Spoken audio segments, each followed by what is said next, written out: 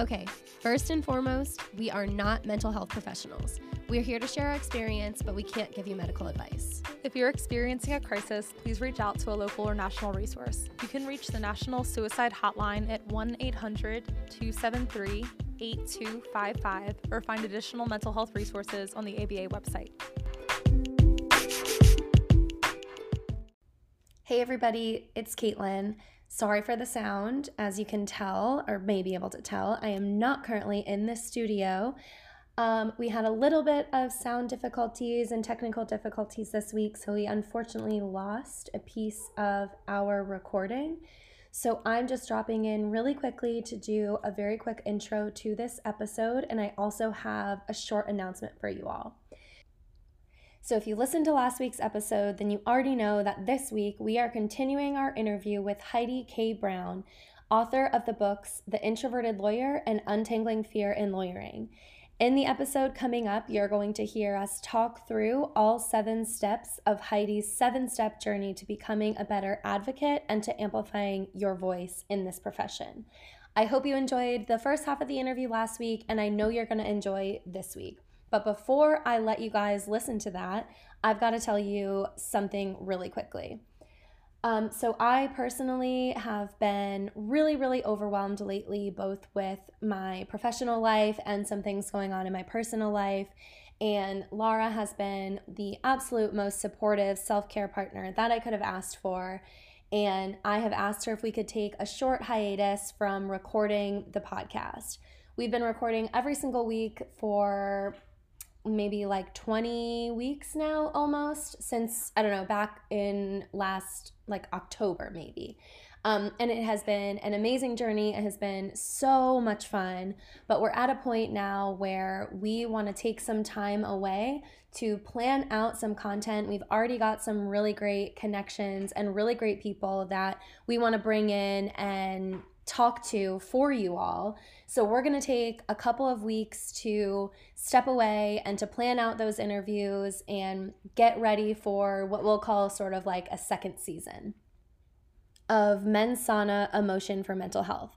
I hope you all know we have had so much fun this far, and this is not the end. We truly are just taking a couple of weeks to, like I said, plan out some content and make sure we've got a really solid lineup for the next episodes to come.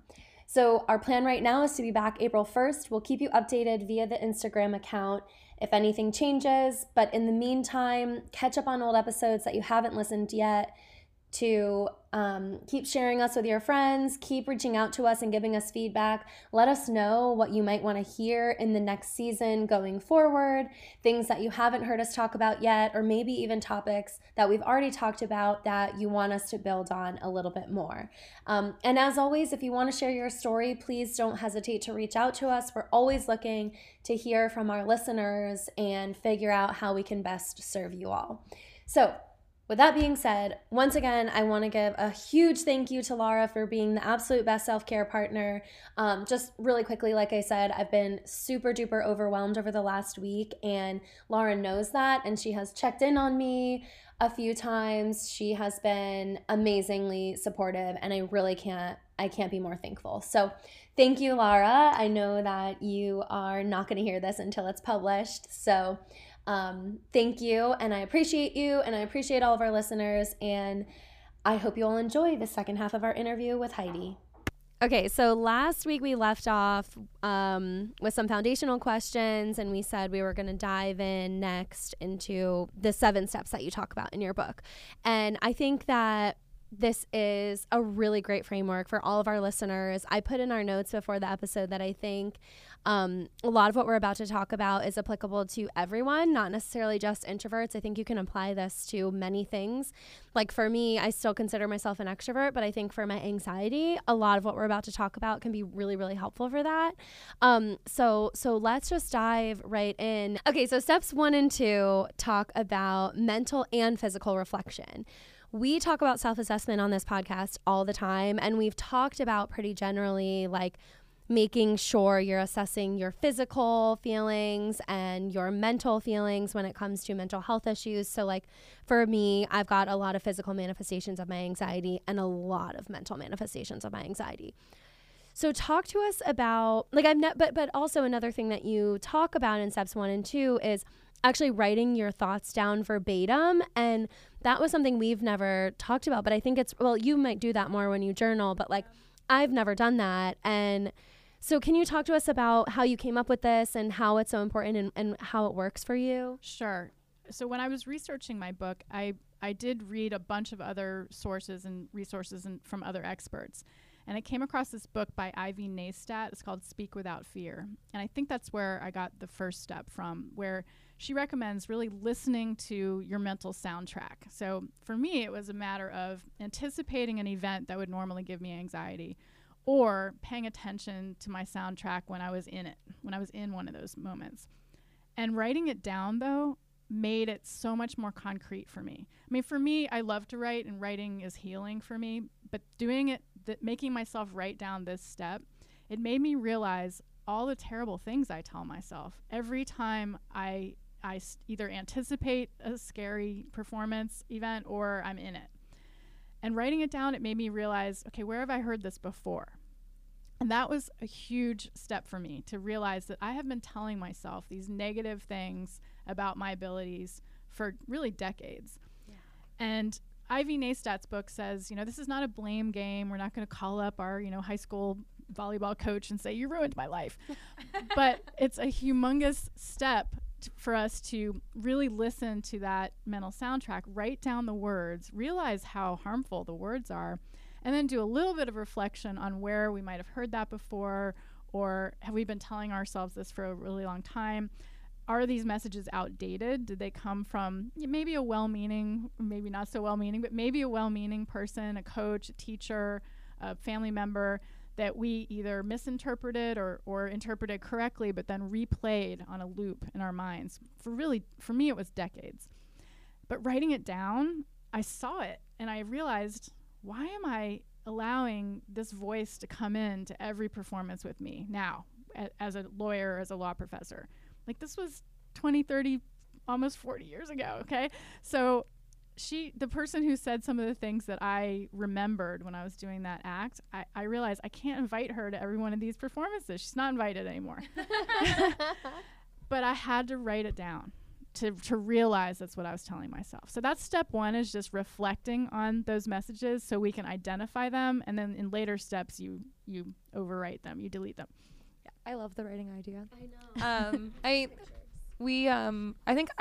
My mental health update last week involved sort of parsing out my individual feelings about it. So I really like that idea. That's great. Like, it also, like, to see like kind of how like ridiculous maybe the words on the page look, and like that's really the messaging that I'm telling myself over and over. And I think that your point about things being outdated really hits home for me too, because I feel like you carry around these narratives about who you are as a person and how you act in certain situations, and maybe you've come up with that on your own, or maybe somebody else said something forever ago about you and you're like, oh, this is a defining trait that I have. And through my work and like group therapy and my own sort of thought work and just listening to podcasts and stuff, I've come to realize several frameworks that just don't really fit me anymore. And it's not even necessarily like some bad train of thought or something that's like on its face negative. It could be a neutral thing, but like they just don't fit me anymore now that I'm like a 29-year-old attorney and I'm carrying around the thing that I said about myself when I was 21. Yes. It's just not fitting. And it doesn't, I was able to like let go of blame about that. I was like, yeah, that worked for me for a time and it helped me in X, Y, and Z ways. And now we're ready to move on to a new thing because this is more helpful. So I love that idea. For sure going to be practicing that more. And the letting go thing feeds into step 2 as well. So should I talk about the physical? Please. Okay, so step 2 is basically doing the same thing, but to our physical bodies. So when I was trying to figure all this out for myself, I tried to do a really specific inventory or like physical survey from head to toe of how my physical body manifests anxiety or reacts to anticipating a stressful event or what happens to me when I'm in it. And when I was younger and taking all those depositions, the stressful depositions or going to court, I was always embarrassed about my blushing. So I always wore turtlenecks or scarves or something to, try to hide, but I was just strangling myself basically. So that was one thing I noticed, that I instinctively would try to cover myself. And then also when I get very anxious, my body instinctively caves in. It tries to fold up. So my shoulders cave forward. I cross my legs. I cross my arms.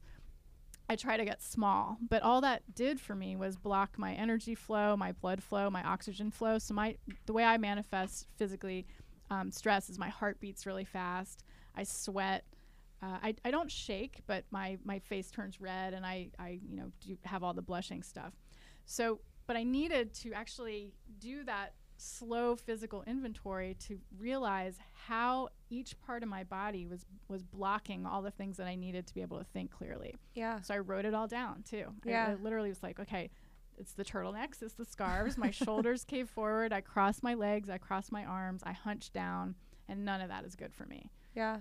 That reminds me of a TED Talk that I listened to about, do you know what I'm talking about? Like the power poses? Yeah, the yes. power poses, and like sitting up straight and like standing, like, I think it was like the sort superhero. of like, yeah, the superhero stance. Amy and Cuddy. Stuff. Yes. Amy Cuddy, Cuddy. She has a great TED Talk about that. Okay, so sort of similarly in that fashion. That's great. I remember after listening to that, I was sort of like, I'm gonna sit up to see what happens. I don't know. It kind of helps a little bit, actually. It was kind of. I remember it being like, oh, that's kind of cool. Like a minor. What do you think is a really minor change? Just literally fixing your posture and standing up straight and kind of assuming like a confident posture makes a difference. That's what's fun about this, because these are really subtle, minor things that we can do, but layered on top of each other, they have dramatic differences.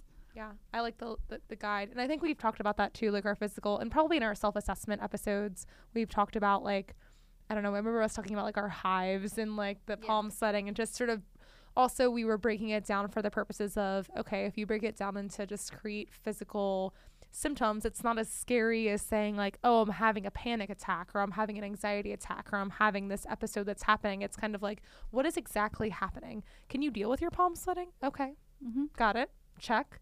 Got some hives. All right. I mean, that's less than ideal, but and just sort of going through and like not making it turn into this giant dramatic thing that you're also panicking over. That is. Yeah, I agree with everything that was just said. So cool.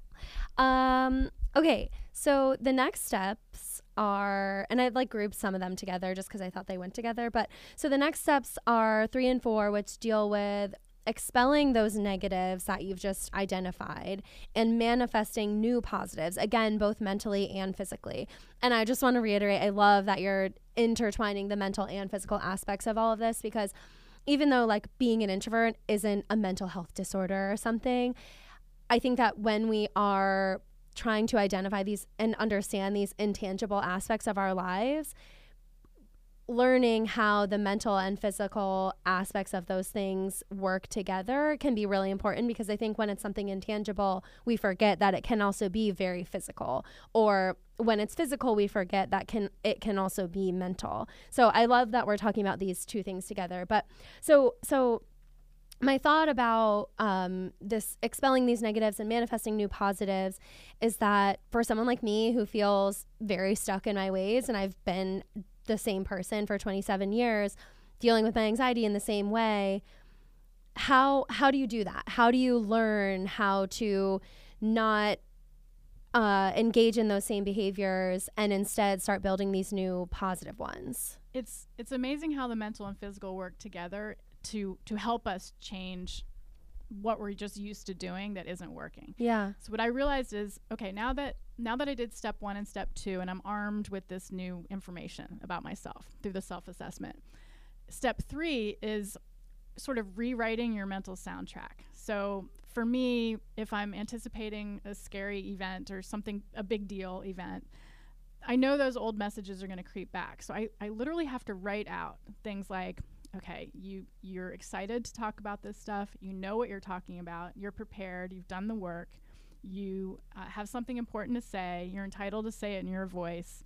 You're going to do the best job you can. So it might sound a little touchy-feely or cheesy. No, I love that, though. But it's that basic for me. Yeah. But I know that the old negative messages are going to creep in, because they just do, because that's my pattern. But now, you remember the firefighter mantra, stop, drop, and roll from high school? Well, that's how I look at step 3 is, okay, I'm in the moment, I'm stressing out, I'm starting to feel like my face is going to turn red, or people are going to think I'm incompetent or stupid or whatever. And then I do the stop, drop, and roll. I mean, I don't literally roll on the ground. Sometimes that might feel good, but I just stop and I say, oh wait, no, that's just that message. That's just that old soundtrack again. It's outdated. Doesn't make any sense. Yeah. My new soundtrack is, and I repeat all the things that I wrote out. Like I've done the work. I'm prepared for this. I have something to say. I care about what I'm going to talk about. I'm entitled to say it. And I literally will say that to myself. So it's like a 30-second reboot for me. And it reminds me that I don't have to keep doing my old way. I have a new plan. And then I launch into step 4, because step 4 is the physical. So immediately when I'm realizing, oh, I'm hearing my old mental soundtrack again, I'm going to repeat my new one, I realize what my body has done. And my body has tried to curl up in a little pretzel again. So at the same time, I'm telling myself the good, positive stuff, the realistic positive stuff. This is not just, made up positive talk or whatever. This is like concrete positive messages that are true. I realize, okay, I've hunched my shoulders. I'm going to put my shoulders back. And this is where Amy Cuddy's power pose thing kicks in, because I realize even if I'm in a meeting and I'm seated at a chair, I can sit like a superhero. I can put my hands on my hips. I can put my shoulders back, and I put both feet on the ground, and then I breathe. And it just making that subtle change in my physical body reminds me that I know what I'm doing. I've gotten through this before. I'm not going to have a panic attack, because sometimes when my heart races really fast, I feel like this is happening again and oh my gosh.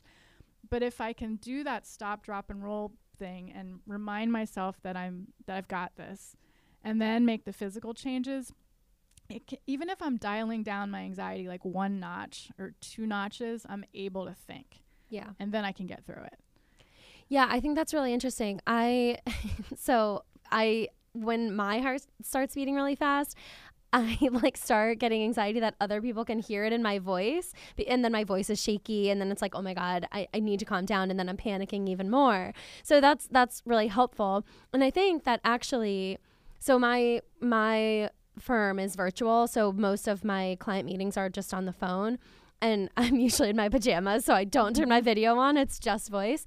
But I do the same thing. I have the same tendencies of curling up or crossing my arms, or, when I start getting nervous, I'll weirdly back away from my computer or something like that. But I haven't seen this TED Talk, but I've tried to sometimes when I'm on the phone, I stand up. I put my AirPods in and I stand up, and I try to be very intentional about the way that I'm standing, and that way I haven't seen the TED Talk, but I've noticed that it makes me feel more comfortable on the phone. So I think even if you're on a phone call or something like that, these steps can be really, really helpful. I totally agree with the standing up thing. I don't even realize that I've stood up when I'm on a call, and then I realize, why am I pacing around my office standing up? I'm like, oh, I feel better. Yeah. So there is something, I don't know exactly scientifically what it is. Maybe we can breathe better standing up, but it works. Yeah. That one other thing I'll point out too, with worrying about people noticing,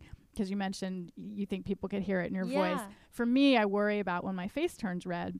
But when I was researching my book, I read this other book by Erica Hilliard, and she wrote, I can't remember the name of her book, but it was about shyness. And she wrote about blushing. And she said, and I burst out laughing when I read what she wrote because it made me so happy. But she said, a blush is life coursing through you. So I laughed because I'm like, oh, great. I'm blushing. Yay, me. I'm alive. but now when I blush, my first instinct is to feel embarrassed or shame because I feel like, oh, people can see me. And then 2 seconds later, I'm like, oh, wait, yay me, I'm alive. Yeah. And then I don't think about it anymore. That's what I'm going to remind myself when my heart starts pounding, when I'm nervous about something. It's like, oh, you're alive. My heart is beating. I'm alive. That's good. Yes. I love that. Yeah, that's awesome. It does something to change your relationship with that physical manifestation that's positive and it's fun. I love that.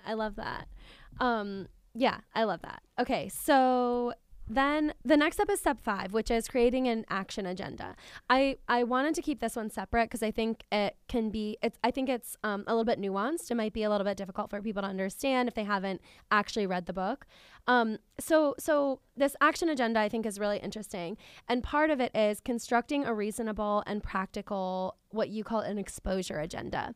Can you just tell us like what that means and how to do that? Yes. So the first time I heard the term exposure, which is in all the psychology literature, I thought that sounds remarkably or dangerously like just do it. Like just expose yourself and you'll get over it. And I heard that all the time. Just take 10 depositions. The 11th, you'll feel great. And I'm like, no, that does not work.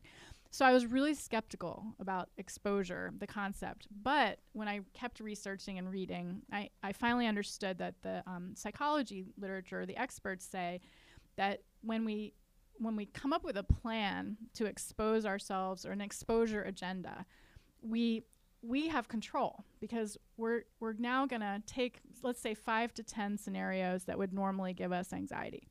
But an exposure plan is thinking about them and then ranking them from least anxiety producing, still anxiety producing, but least anxiety producing to maybe like middle of the road anxiety to extreme anxiety. And then trying to, if we have some control over our schedule, intentionally stepping into those scenarios with our new step 3 and 4. So with our new mental soundtrack and new physical power pose or whatever, or ritual. I have a whole routine that I have to do now to get I'm ready. going to ask you about that next.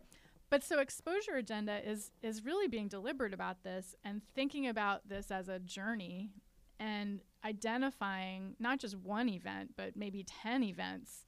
And again, ranking them from least anxiety producing to most, and then having a plan for each event.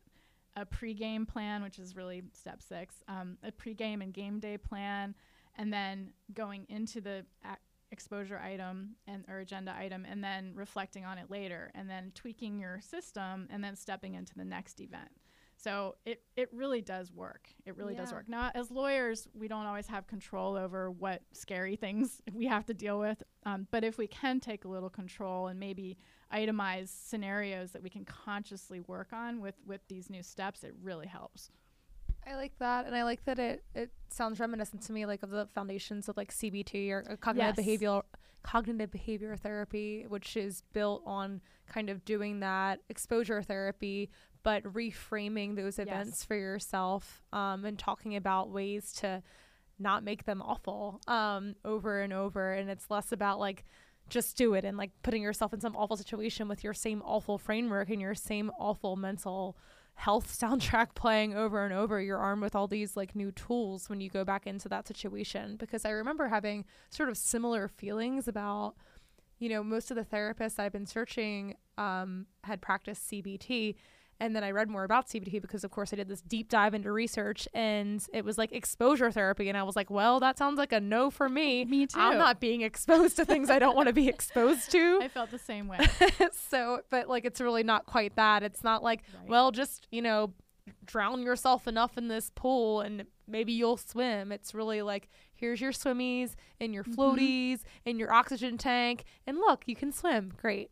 Exactly. I felt like I had been exposing myself to those scary things. You know, I put myself in trial advocacy class in law school. You know, I tried out for such and such. You know, I did all these workshops and nothing worked. But it was because I was exposing myself to things without any self-awareness. Right. I didn't know. I knew what I thought my weaknesses were, but I also didn't know what my strengths were, or I didn't give them any credit. And I didn't have a plan for each of the, you know, kind of the slippery slope mental soundtrack. And I totally had no idea what was going on with my body. Yeah. So now I feel like, okay, I can step into those exposure events and practice my routines and come and know that I come out the other side okay. And then the next time I can trust and remember that I came out okay. Yeah. You're armed with things. Yes. I like it. That's really helpful. I think that's really cool. I think that is something that we've like, I feel like some of this stuff is stuff that we've alluded to on the podcast, but we haven't actually put it in such a good framework. So that was step 5. Step 6 and 7 are probably my favorite because I grew up an athlete. So having pregame and game rituals have always been really important to me for those, for games. So I love this. So 6 and 7 are pregame and postgame action, post-action reflection. What are your pregame actions and how have they evolved through your career? So I love that you brought up the athlete thing, because I've been trying to think of a way to convince people that this whole process is good for lawyers. Yeah. And I want us to think of ourselves like athletes or performers. If people don't, if the sports thing doesn't resonate with some people, performers like singers or actors, whatever. Because I've done some research, and as you know, being an athlete, they have rituals, and it's not superstition, it's rituals to get their bodies and brains and minds and emotions ready to take the field or hit the ball or do whatever. And performers do too. So I'm going to admit to you, very embarrassingly, I'm obsessed with the band U2, and it's all in the book. And I'm just still mad at them from that time that they dropped an album on my phone without my permission. Yeah, I still don't understand why everyone's complaining about getting 16 songs for free. Just delete them. Who cares? But, okay. I love this band. I need an intervention because I've seen like a ridiculous number of concerts. My stepdad would be so jealous. He loves them too. They're awesome. So I am also obsessed with like their pre-show rituals. And so Adam Clayton, the bassist, he said actually on a podcast that he always goes to like an art gallery before events and before shows. And that just gets him like out of his music space, but into like a cultural artistic space. So for me though, I used to over prepare for everything. I prepared up until 2 seconds before I was going on. And that had a negative effect on me. Once I got in the moment, I couldn't remember anything. So I actually have this new process where I prepare and then I stop preparing about 24 to 48 hours before an event, and I don't even look at the stuff again, which at first felt really risky, but now my brain is so clear when I go in there. And people will always offer, hey, do you want me to moot your presentation? I'm like, no. And I started to say, that's not part of my process. And they're like, you have a process? I'm like, uh-huh. Yeah. So I do a lot of, also on the performing thing, so are you okay with the band Coldplay at least? Yes, okay. Coldplay's fine. I mean, I know these are older bands or whatever. No. So Coldplay, Chris Martin does 18 different things before he goes on stage. Oh my God. 18. And he says some of them are too embarrassing to even admit out loud, but he needs to do his 18 things. So I don't really have 18, but I definitely exercise before a big performance. Boxing has become like a huge part of my life. So I'll either do like a one-on-one session, not like the day of, but it's part of my prepping for like a big event. I always listen to a couple songs. I do the power pose. I also don't have people around me. So I've just been able to say to people, look, I need to go be alone for 5 minutes before I go on. There will constantly be people trying to talk to me, and I've had to train myself how to not be rude, but literally leave and go walk away and walk around. I used to race to events because I didn't want to be late, and now I'm like, you need to do a slow walk, even if I have to walk around a building.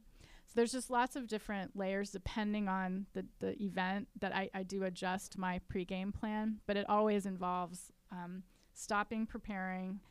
It always involves working out. It always involves playing like a peppy song from my band that I like. Mm-hmm. And I also I've had these bracelets made with lyrics of songs that I like. Cool. And I'll try to wear, I have a whole bunch of them, so I'll wear them. If I'm feeling really nervous, I'll wear one of those because I just instinctively touch my hands when I'm presenting, and it's a reminder that I know what I'm doing, I've got this. So things like that. And again, calibrating my physical stance when I'm about to take the podium. That always helps me, and then breathing, and then the mental soundtrack again. So I just layer all those on top of each other, and it gets me through it. It really does. So like that's so many like I it's feel a like lot. that's like several. Well, not even so many like whoa that's a lot. Just more like I feel like that's like several really good ideas that I haven't thought about. I really like the idea of like the physical manifestation of that. That kind of reminds me. What is that movie like Made in Manhattan where the speaker had this like paperclip and he channeled all of his nervous energy into the paperclip? I remember that stuck with me for some reason, probably for a reason, because I was like, I need like a paperclip or a worry stone or like some sort of physical thing that reminds you like you're here, you're fine. etc. But we were just actually talking before we started recording too about like notes and preparation and stuff. And I have used one of those. I've gotten away from, or I've tried to really sticking too hard to a script about what I want to say, because I feel I have a narrative about myself that I'm a much better writer than I am anything else in communication. I love writing, so I think that I can put my most perfect example of something on a page. So when I do write out my things before giving a talk or speaking with somebody or a presentation or anything like that, I tend to get really, really beholden to my perfect version of what I put on the page. And if I miss a word or I take something out of order, I immediately start having judgments about myself that I'm failing the presentation, when in reality, I mean, nobody knows I put those words in that order except for me. So I've started to get away from over preparing for that perspective too, and I think it's been helpful. So I like the idea of even like the 24 or 48 hour thing. Like, that sounds risky to me right now in my brain. I'm like, oh my gosh, no, I couldn't do like 2 days of not preparing right before an event. But like, I could get behind like the day thing. Sounds like okay. It sounds okay right now. Yeah, it's so interesting to me. I feel like I say that every time you describe these things, because like I'm just like taken aback by all of it, because growing up, like I said, I played sports, and in high school, every time we would go to an away game, when the bus would stop, like in the parking lot of the school we were going to or something, I would play this same song. Like, I had my song that was like my song, and that was when we're getting off the bus, because that's the moment I need to like get my head in the game, like going to the locker room, putting my stuff down, and getting on the field. And like that song would take me through that process. Was it U2? No, it was was it from the free album that they sent you? No. She's like, screw this free album, but I'm gonna listen to it for my pregame. It was, I can't even remember what it was. She It was like an R&B or like rap song. It was not, it wasn't even like a pump up song. God, what was it? I can't remember right now. Usher on the radio. Yeah, I can't remember, but if I remember it, I'll post it on the Instagram. But anyway, I haven't carried that through into law school or into my career now. And I don't know why, because it is the same thing. Essentially, it's still a performance. It's still something that I like have to do. So I'm gonna try that. I'm gonna try to remember what the song was, and maybe try to listen to that song. There is a U2 song called "Get Out of Your Own Way." Sounds like it's on point. I don't know. Maybe I'll have to forgive them. My stepdad really does love them, so he would probably be happy with me if I started listening to them more. All right. So that was. Did we do 6 and 7? So 7 is, we haven't done 7 yet. Okay. Yeah. So step 7. Tell us about step 7. Step 7 is really just reflecting on each of the events themselves. So it's instead of just getting through an event and being relieved, it's so important to reflect on what went well. And also, I used to take a writing class from this teacher in New York who said we don't want to criticize something by saying what was bad, but she used to say what could use more love. So so I like to frame it like that okay, I reflect on what went well, what part of my process worked, what part of my rituals worked, and what could use more love, what could I adjust for next time. And so just taking 3 to 5 minutes to reflect on each event, maybe writing that down so you don't forget, because I don't know about you, but when I come out of an event, I am so wiped out. I mean, that's the introvert part of me. Yeah. I give a presentation and I have to go lie down in a dark, cold space. But I need to reflect on what happened, and just making sure that we do reflect really helps us in the next event. See, that's how I know I'm an extrovert, because I'll be up on a stage, like giving a talk, and like through the talk, I feel myself getting more and more excited to like talk to more people about it. And then when I'm done, people are coming up to me and I'm just like, yes, let's talk more. Let me answer these questions. Like, that's how I know. Like, go out after. Yeah. It buzzes me up. Yeah. Like, I used to I don't love public speaking as much now, because I think it probably, similarly to you, more of the social anxiety crept up. But I remember being in middle school, like, literally just like couldn't wait for speech day. For sure. I would get up there, be so jazzed the rest of the day. It gives me so much energy. Yeah. Like, once I feel like it's like going well and I get over myself a little bit, I'm like, cool, let's talk all day and all night and go out after this. Like, like I can't be in a room. I'm too excited. It's too much. Yeah, and it's funny because I've shaking her head. Yeah, no, I'm the opposite, because I'm having so much fun right now. But even as soon as this is over, I'm gonna need a nap. Yeah. Well, I probably will need that too. So the last question I want to ask to kind of wrap things up here, because we're extroverts, you're an introvert, but we've had really great conversation. And we talked a little bit last episode about putting what we are in our signature line in our emails so that we can communicate better. How do you think that introverts and extroverts, especially in the workplace as lawyers, can communicate better? First of all, I love your putting in the email idea. I Let's think do that it. will Let's solve do it. all the problems of the world. But I think having conversations where it's not that we're making excuses for how we act, or we're not asking for special treatment either way, whether you're extrovert or introvert, but we're just saying how we thrive. Like, I thrive when I can edit this brief and close my door. I'm not being antisocial. I just need 2 hours to finish this brief, so my door is going to be closed. I even suggested at one point I create like this little introvert card for my doorknob. I mean, people were like, you can't do that. But things like that, like really expressing why we need that particular scenario and how we thrive. Maybe some of us, like I really am light sensitive too. So my office is constantly dark and people are like, why aren't your lights on? I thrive when my lights aren't on. But other people, I think to your point, people should just have more conversations about it, but without making excuses and without asking for, special treatment or whatever. But it's how we can help each other thrive and how teams can work really well together too. Because you might have extroverts and introverts on a team and they're just not jiving very well until they talk about how they can contribute best. And I think the more we talk about this stuff and get excited to learn about how each other thrives, I think we'll just really change office dynamics and interpersonal dynamics, team dynamics, leadership, because we aren't the same, and that's a good thing. Yeah, I feel like I want workplaces, and I know some already do this, like personality tests and stuff, but I feel like I want workplaces to focus more on this introversion and extroversion thing, because I think it says so much about a person's personality, the way they learn, the way they work in a team, like you just said.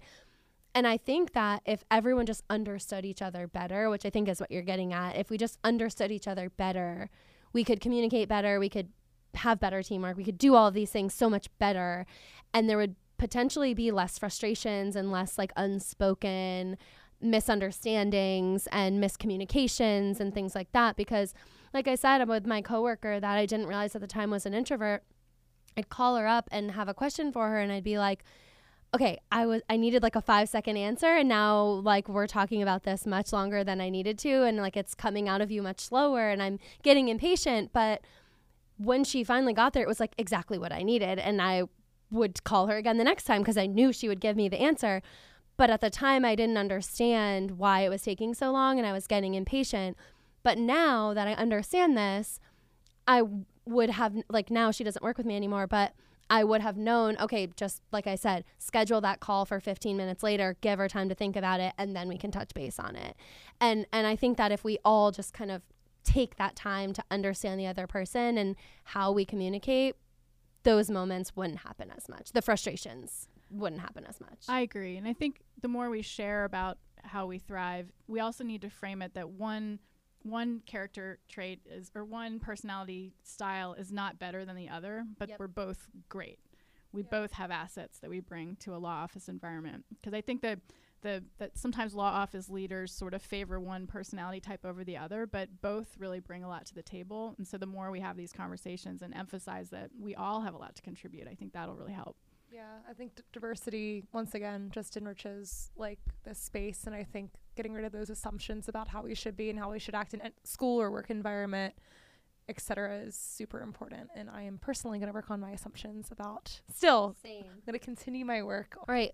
That was all the questions that I think we have. Do you have anything else, Laura? Good. Okay. Do you have anything else you want to add, Heidi? Any questions for us? I'm so thankful. We've exhausted her. This is fun. We've exhausted her with her extroversion. Yeah.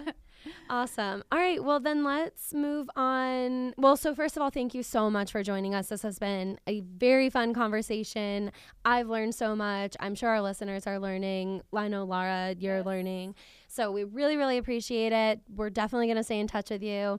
We're definitely going to read Untangling Fear in Lawyering as one of our book club books going forward. So thank you. Seriously. Yeah. But now, okay, so we told you ahead of time, we're going to do happy pills and homework. Our the way that we usually end each episode, because a lot of times these conversations can get a little bit deep, a little bit heavy when we're talking about mental health. We like to just end with a little bit of a positive note, something positive that's happened in the last week or something we're looking forward to. I'm unprepared, so someone else go first. Do you want to go? Mine's really cheesy, and you're gonna make fun of me. I can't wait. It has to do with my band again. Awesome. So what made me happy last weekend was I have these two girlfriends that I met from going to rock concerts, and one of them lives in California and one lives in Louisiana. And for one of their birthdays last weekend, they wanted to do this road trip. And I don't know if you have known of the album U2's Joshua Tree, but there's literally a Joshua tree. But the tree is dead, and it's in the middle of the desert, and they wanted to go find it. So I'm like, okay. So we literally drove like 3.5 hours into the desert and found this dead tree. And there's all these cool memorabilia that fans from all over the world have left. But it's just the sweetest, most positive thing. From people all over the world have like gone on a hike into the middle of the desert to find this thing. But on the introversion point, I have this T-shirt, and one of the lyrics is, I want to run, I want to hide. And to me, it's like the most introverted line of any music song in history. So I had this T-shirt, and I had my friend take a picture of the back of my shirt, and it says, I want to hide. And I was like, okay, this is my introverted rock star moment. So I don't know, it just made me happy that these girls that I met randomly, we've maintained this friendship. And then through just liking the music, we trekked out into the middle of this desert in California, and then all these fans from all over the world had left like drumsticks and hearts, and then they took like rocks and put them in the shape of hearts or like different words. It was just really neat. That's so amazing. That was I my love happy moment. Yeah. I've always wanted to go to that park anyway, but I didn't know about that. And like, what a cool. It's really cool. Yeah. Wow. It's very strange and really cool. No, I love that. I don't think that's strange at all. I think that's so cool. I want to do it. I don't even listen to U2, and I'm still mad at them, but I want to do that. Well, I'm sad we couldn't make fun of you, because that was like actually a really cool one. So I guess I'll save my spikes later for Caitlin or something. Oh, my happy pill. I'm piggybacking off of Caitlin's happy pill from 2 weeks ago, but oh yeah, Laura totally copied me. she's butthurt, but it's fine. I got I didn't get a brand new car, but I got a new car to me. Yay. Yeah, I traded in my little baby Infiniti convertible, which I love very, very much, but she's an old girl and her top no longer goes down, which is the main purpose of me having that car. So I went full on gay and I got a Jeep Wrangler.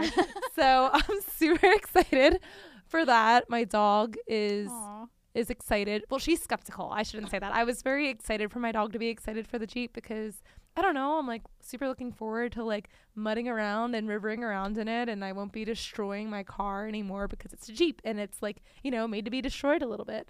And but she's decided that it's a little bit too tall for her. This dog is, by the way, 90 pounds. She's very tall. She's very lanky. She's a Weimaraner. Yeah, she's a Weimaraner. She's big. What's her name? Willow, like the tree.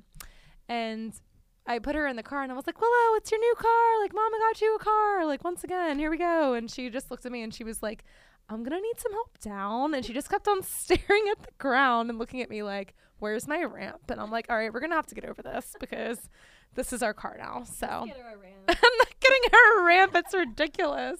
Or she'll put her like front legs up in the car and turn around and look at me like, can you get my back legs? And I'm like, dude, no, you got to be kidding me. But it's a good thing. It's my happy pill for this week. So That's fun. yours is way cooler, but I like my Wrangler so far. It's good. Okay, I've come up with one. My happy pill is that this weekend I'm going to a murder mystery party with a bunch of my good friends from law school that I haven't seen in a long time.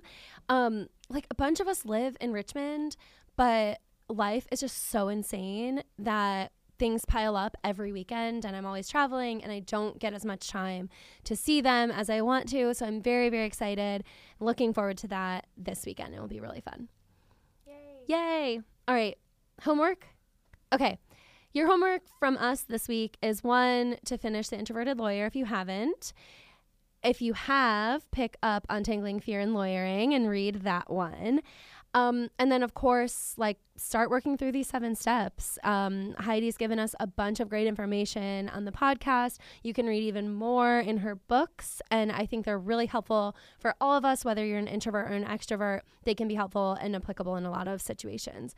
Do you have any homework for our listeners? I do. Yes, so love it. So the book I mentioned at the beginning, or earlier, about Julia Cameron's The Artist Way, in addition to the morning pages, which is what she calls the journaling, she emphasizes that once a week we should take ourselves on an artist date, she calls it.